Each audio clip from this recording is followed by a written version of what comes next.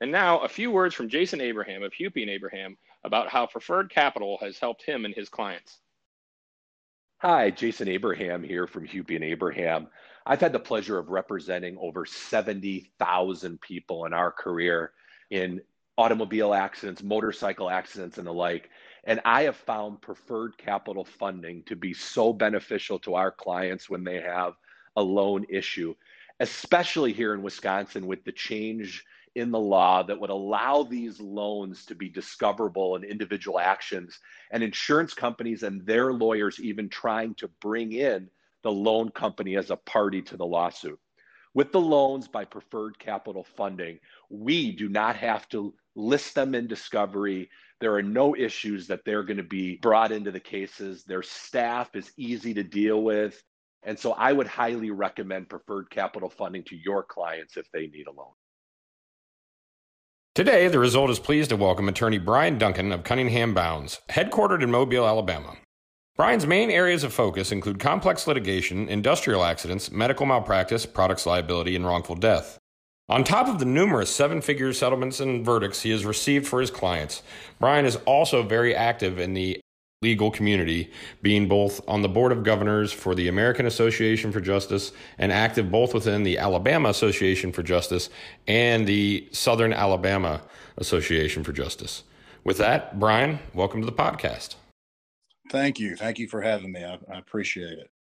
As we do with every episode, we will start at the end. What was the monetary result of the case we will be discussing today? There's a $35 million verdict on behalf of the plaintiff. Give us some of the details of the case. Yeah, this was a case that dealt with a hospital here in Mobile, Spring Hill Memorial Hospital's failure to address IV opioid safety, particularly for high-risk patients for a period of decades, which ultimately resulted in two deaths that we know of. One was a previous case that I handled where a gentleman died in October of 2013 of an IV opioid overdose and failure to monitor. And then 6 months later, the case that we're going to talk about today, Mr. West, Jay West, came in the hospital with a fairly minor injury, received a large overdose of IV Dilaudid, which is a powerful pain medication narcotic. He had some high risk factors that we can talk about for him in particular, that you had to be careful with these drugs in any amount. He received a large amount, was not monitored, and stopped breathing and died. And that's kind of a general synopsis of the case. My partner, Robert Mitchell, and I represented his wife, Patricia West, that he'd been married to for 40 some years, and his two children, adult children, as well. So this case comes to you. It's pretty straightforward, it appears, as to what occurred. Kind of walk us through Mr. West's pre-existing conditions that would have affected this and how the hospital handled that. Yeah, I guess one way to back up is just to start. I think it'd be helpful with a general kind of overview of the problem. Opioids are great because they treat pain. You have to have them to treat pain relief, but they also have particular side effects of the drugs when given any amount. The most particularly dangerous side effect is respiratory depression, which, if not caught, can obviously lead to a respiratory arrest and cardiac arrest and death. There are certain patients that are at higher risk for having this to occur. For example, patients that are post-operative, patients that are obese, patients that have other conditions, breathing conditions such as sleep apnea, which is a big one, and I can talk about that in a minute. And so with these type of patients, particularly, if you're going to give them IV opioids, you have to give them in a proper amount, and you have to carefully monitor them. And what was happening is that this has been a problem that's gone on for a very long time. And as late as, in 1989, the Institute for Safe Medication Practices came out and identified opioids as high alert medications for this reason. Throughout the 90s, there's a lot of literature that's come out, nursing literature, hospital literature about protecting patients. And then there's a big push in the early 2000s to protect patients from opioid-induced respiratory depression. Leading up to, in 2012, the Joint Commission for the Accreditation of Hospitals it had a sentinel event alert, which is an alert they send out to everybody in the country, all accredited hospitals. And it was called Safe Use of IV Opioids in Hospitals. And it told them, basically, it summarized all the literature that had been out there for the last couple of decades and said to hospitals, look, if you are not putting these things in place to protect your patients, implementing policies and procedures, using safe technology for the monitoring of patients, making sure that your nursing staff is trained on these type of issues, you need to do it now because it's a problem and people are dying.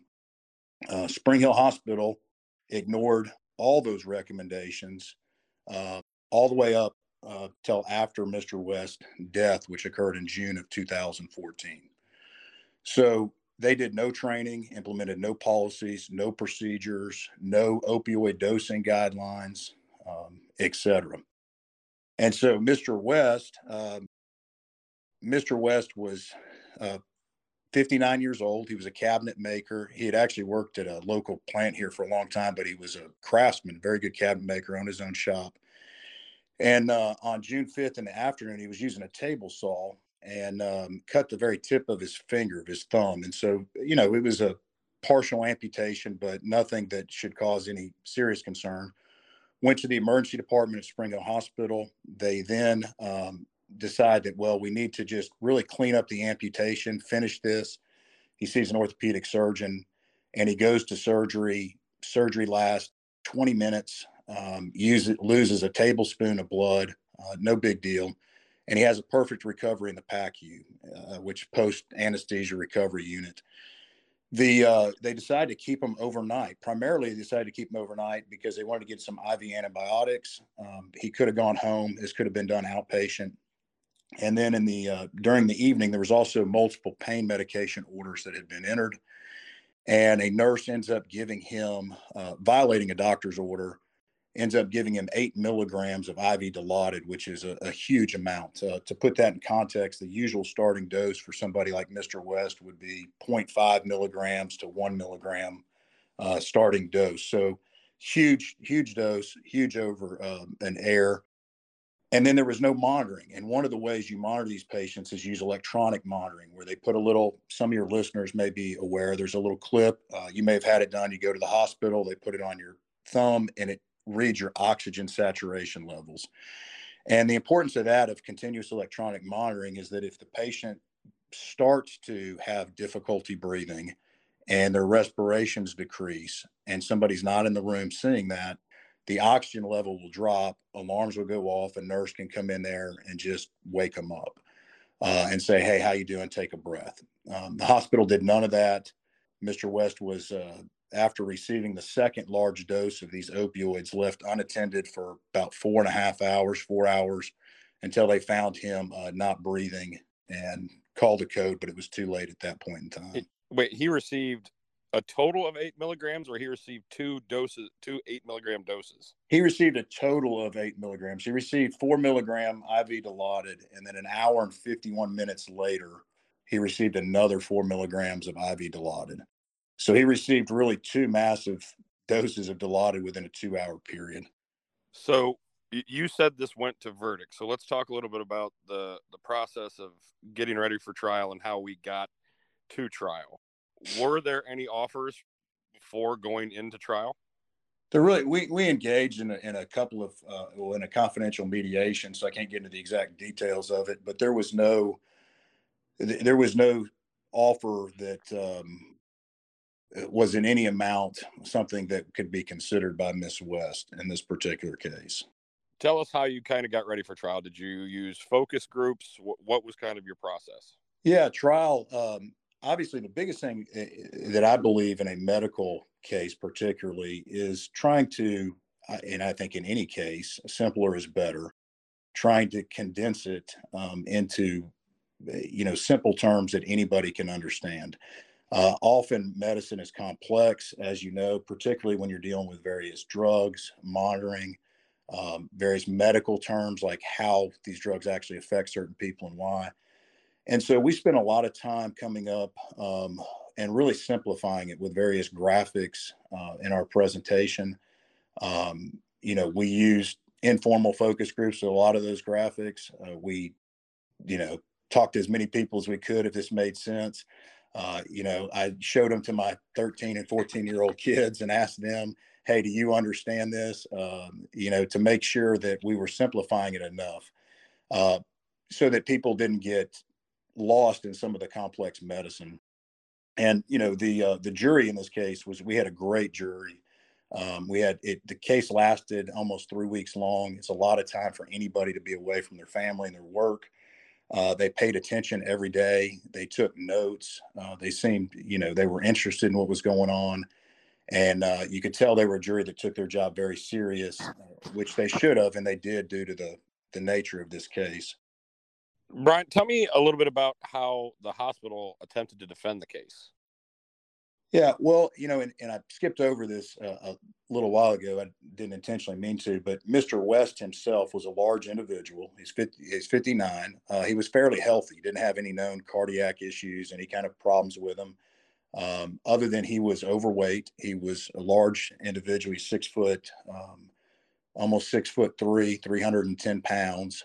He had obstructive sleep apnea, which was a huge red flag and one of the issues of what put him at high risk. And the hospital, they ended up putting on really two defenses. One, a causation defense from a medical standpoint to say that the large dose of opioids that he received and the failure to monitor is not what caused his death. They said that it was a sudden, unrelated cardiac arrhythmia that he had. And we had an autopsy, of course, done in the case. He had some cardiac disease, nothing significant, nothing that anybody would even stent if he was alive, but he did have some coronary artery disease. He had a large heart because he was a big individual, and big individuals have big hearts. And so they had a cardiologist expert come in and testify that in his opinion that the drugs had nothing to do with this and that it was really just a coincidence. And Mr. West had a sudden unrelated cardiac arrhythmia that caused him to die. So that was their primary kind of from a medical causation defense. The other defense that they used is they really blamed the physicians in this case, which to me was unbelievable. But we did not sue the orthopedic surgeon. He was not a defendant. He wrote the order. His order was somewhat confusing the way that it was written, but he wrote an order. Of course, the nurse violated that order. And then you had an anesthesiologist during the procedure itself that was not a defendant as well. The hospital pointed and said the doctor should have ordered the monitoring, that it wasn't the hospital's responsibility, it was the doctor's responsibility. And he was the one that wrote the order for Dilaudid.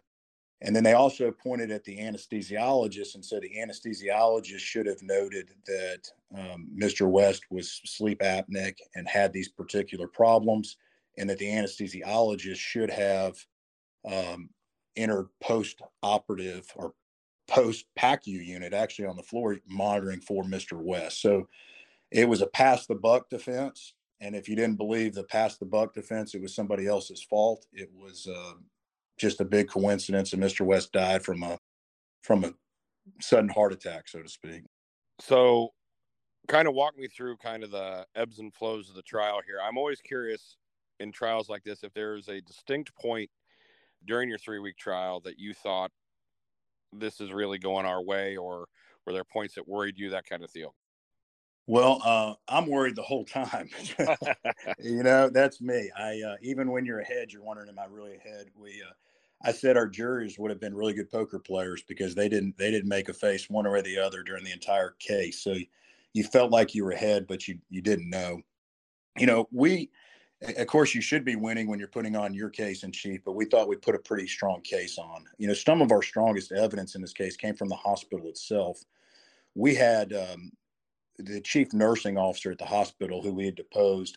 He had a lot of admissions that he made that, one, he knew about this problem since the early 2000s of opioid-induced respiratory depression. 2, that they should have been doing things about it, but they didn't. 3, they should have had all these policies in place beforehand. The nurse should have been trained, et cetera. And we actually played his deposition in our case in chief. And they didn't call him even as a witness in their case. He never came in to rebut anything. And I think after we had both the hospital chief nursing officer admitting all these things, as well as our experts, that, and a lot of this went unrebutted. And I think that was a big turning point. But I think the actual, and this has only happened very rarely, but we had a physician in this case who actually worked at Spring Hill Hospital, at the defendant's hospital, for the last 35 years. And he came in for us and testified on behalf of the plaintiff in this case. He was not paid by us. He wasn't, compensated for any of his time. He never treated Mr. West. One of his partners had treated Mr. West, and his partner had retired. So he came in the case, and he came down to trial, and he testified candidly, honestly. And it was difficult for him because he was testifying, in essence, against a hospital that he had worked at for 35 years and where he had been the chief of the medical staff. And, I asked him, I said, why would you come down here and testify in a case for a family you've never met, for a patient you didn't treat, for something you're not getting paid for, and that he's actually had a bunch of personal grief for deciding to do so from the hospital itself? And his answer was because it was the right thing to do, and he hoped that somebody would do that for his family if needed in the future. And I think once you had the local guy from the same hospital that wasn't paid by anything, that was the end of the case, in my opinion, for the other side. And I'm not saying we're done discussing the trial, but when the trial was over, how long was the jury out? The jury stayed out for, interestingly, we finished the closing arguments and the jury charges, and the jury got the case at about 4:30 on a Monday afternoon. And they decided to go home. They elected a jury foreman and then went home the next morning. And when they came back, they spent a total of about an hour and a half deciding the case. So it did not take them long. When they come back that quickly, how does that make you feel when you're waiting for the verdict? Well, I felt good in the sense that we had put on such good evidence in this particular case that I knew that in Alabama, you have to have a 12-person unanimous jury verdict. So, which is a difficult thing sometimes, because you can't have one or two people hang up. You have to have 12, one way or the other. And so I was convinced that I'd done a good enough job. My partner had done enough good a job. Our staff helping us put on the case had done a good job, that they wouldn't come back in an hour and a half and all 12 of them be against me. So I said, if they came back, I was confident that they were going to give us a verdict. Now, I did have no idea, that it would be 35 million. I had asked them in closing argument to return a verdict between 15 and 20 million, and told them that it was, obviously in their discretion, that they needed to do something significant, because we can't allow hospitals to ignore known patient safety issues for decades that result in a death that was easily preventable here and should never have happened. And, they came back with a verdict larger than we asked for, which tells you how bad the jury itself thought the evidence was in this case. Did you ever get a chance to talk to any of the jurors to figure out how they came to a number so far and above what you had asked for? We did talk to some, and they were great. We talked to them and thanked them for their time. And they said that, liability they didn't think was an issue. They decided liability pretty quickly.